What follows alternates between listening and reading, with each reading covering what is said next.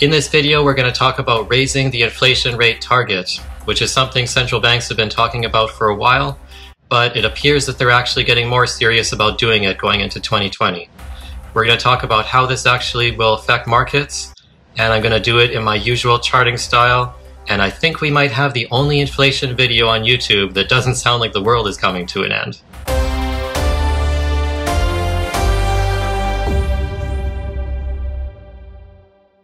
It was a chilly day in early December 2019, and our recent spell of warm weather had come to an end.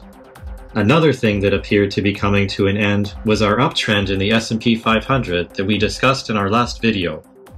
We talked about sticking with the trend on one particular time frame until it was done. As of December 4th, it appeared to do just that. In general, markets appeared not to be worried too much about President Trump's possible impeachment, or anything else for that matter.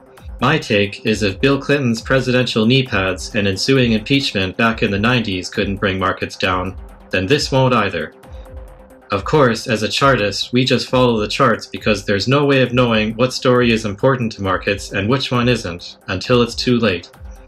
Since our short-term trend is now broken, the chances are higher that we may see some sideways to downward digestion in markets before Santa Claus arrives.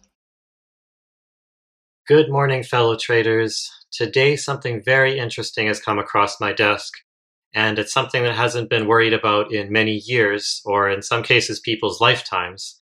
What I'm talking about here is inflation. So if you talk to any college student or anybody like me who has to pay childcare expenses, they'd probably say the inflation rate is pretty high. But whether or not the official numbers are phony or not, those are what I'm talking about here, is the official government statistics.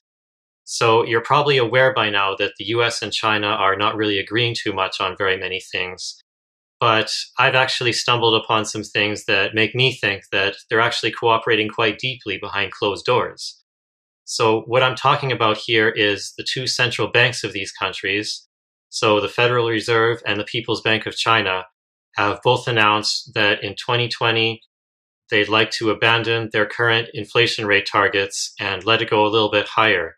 So I've dropped a couple of links down below for you to read, and so just go with me on this one and we'll go from there. As I got my day started and dropped off the family at their spots for the day, I thought about how this could possibly play out in markets.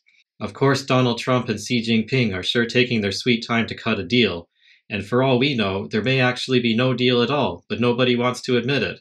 But as long as two of the world's powerful central banks keep pumping, markets should still keep trending higher. This could conceivably go on for years because central banks generally don't tighten until they get an inflation problem. So maybe their relationship is actually very strong, rock solid as a window on a Tesla Cybertruck. Okay, bad example. Today, since my uptrend in the S&P had been broken, I needed to wait if it would confirm the break, which would probably take the rest of the trading day. So it was a good time to accompany my wife to one of her appointments. If you're married, you'll understand.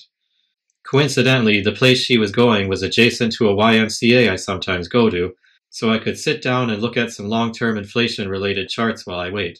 I thought about other times in history that inflation was fairly subdued and then came roaring to life. The early 1970s came to mind. From what I heard, this was one of the craziest times in history to be a trader. When inflation began to take off in the early 1970s, it was actually good for markets. It wasn't until some kind of tipping point was reached a couple years later where equity markets started tumbling. This began a period of high volatility and low returns, which lasted for about 10 years.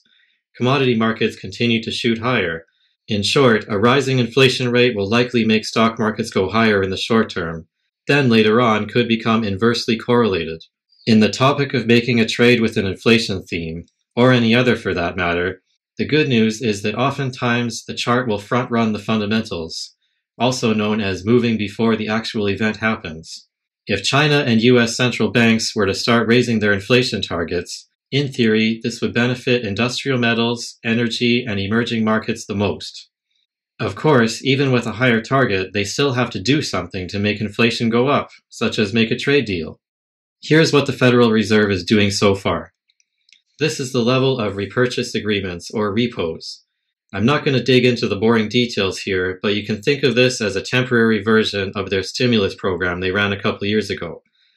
It's designed to provide support for markets and more liquidity in the system. In other words, the government knows it's late in the economic cycle and is trying to prevent any downturn. Over in China, according to Yi Gang, central bank governor at the PBOC, China could have an inflation rate target as high as 4%. He believes this is appropriate for developing countries, which in their opinion, China is not developed. But if you've ever been to a first-tier city in China, you might have trouble believing that. The Federal Reserve is a little less willing to throw out a concrete number the way China did. Big surprise there. Chairman Powell likes to talk about an inflation target which is higher than the current 2%, but he stops there.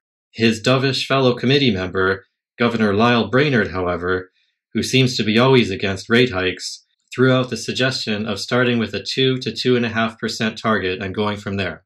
Let's look at some charts. The inflation trade has been very difficult in recent years. I mentioned earlier that college tuition and childcare have been going up a lot. Healthcare also has as well. Copper is very much tied to China, the world's largest copper consumer, so this means there's a lot of news risk. But something that has not happened in a few years is the 200-week moving average is starting to turn up now. This is the light blue line. This simple trend following method is a good way to start. On a long-term chart, we're talking about the average of 200 weeks. That's a long time. So if this is starting to head higher, this could be giving us a good idea. The same can be said for popular metals ETFs such as SLX, which is a steel ETF, and XME, an ETF combining precious and industrial metals producers. Also, to a lesser extent, grains such as wheat, corn, and soybeans are also showing some signs of life. What is not attractive using this method is energy. Pretty much every oil ETF is down in the dumps, but crude oil itself is actually starting to show some signs of life. So for that, this means energy is my lowest priority when it comes to this method. In my opinion, if you want to be a longer-term investor, then go ahead and look at the fundamentals, like how's the economy doing and how's your favorite company doing. For some people, that's what works for them. For me, it's tough to pick out which story actually matters in the headlines.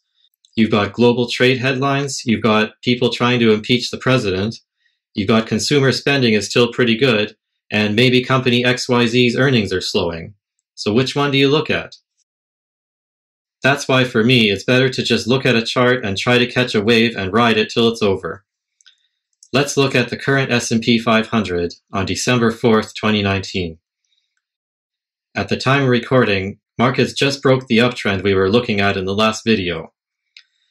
I did mention that after it breaks to not panic, because you're going to get a bounce to allow yourself to get out.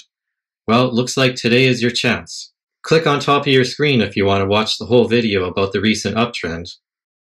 Those of you who are bearish, don't get too excited. This is likely just going to be a short-term pullback because everything else is trending higher, support is still plentiful from central banks, and with no immediate inflation problem. However, I don't really want to pile on as a buyer yet until I can see evidence that this trend is going to resume upward again, or there's clear evidence of exhaustion to the downside.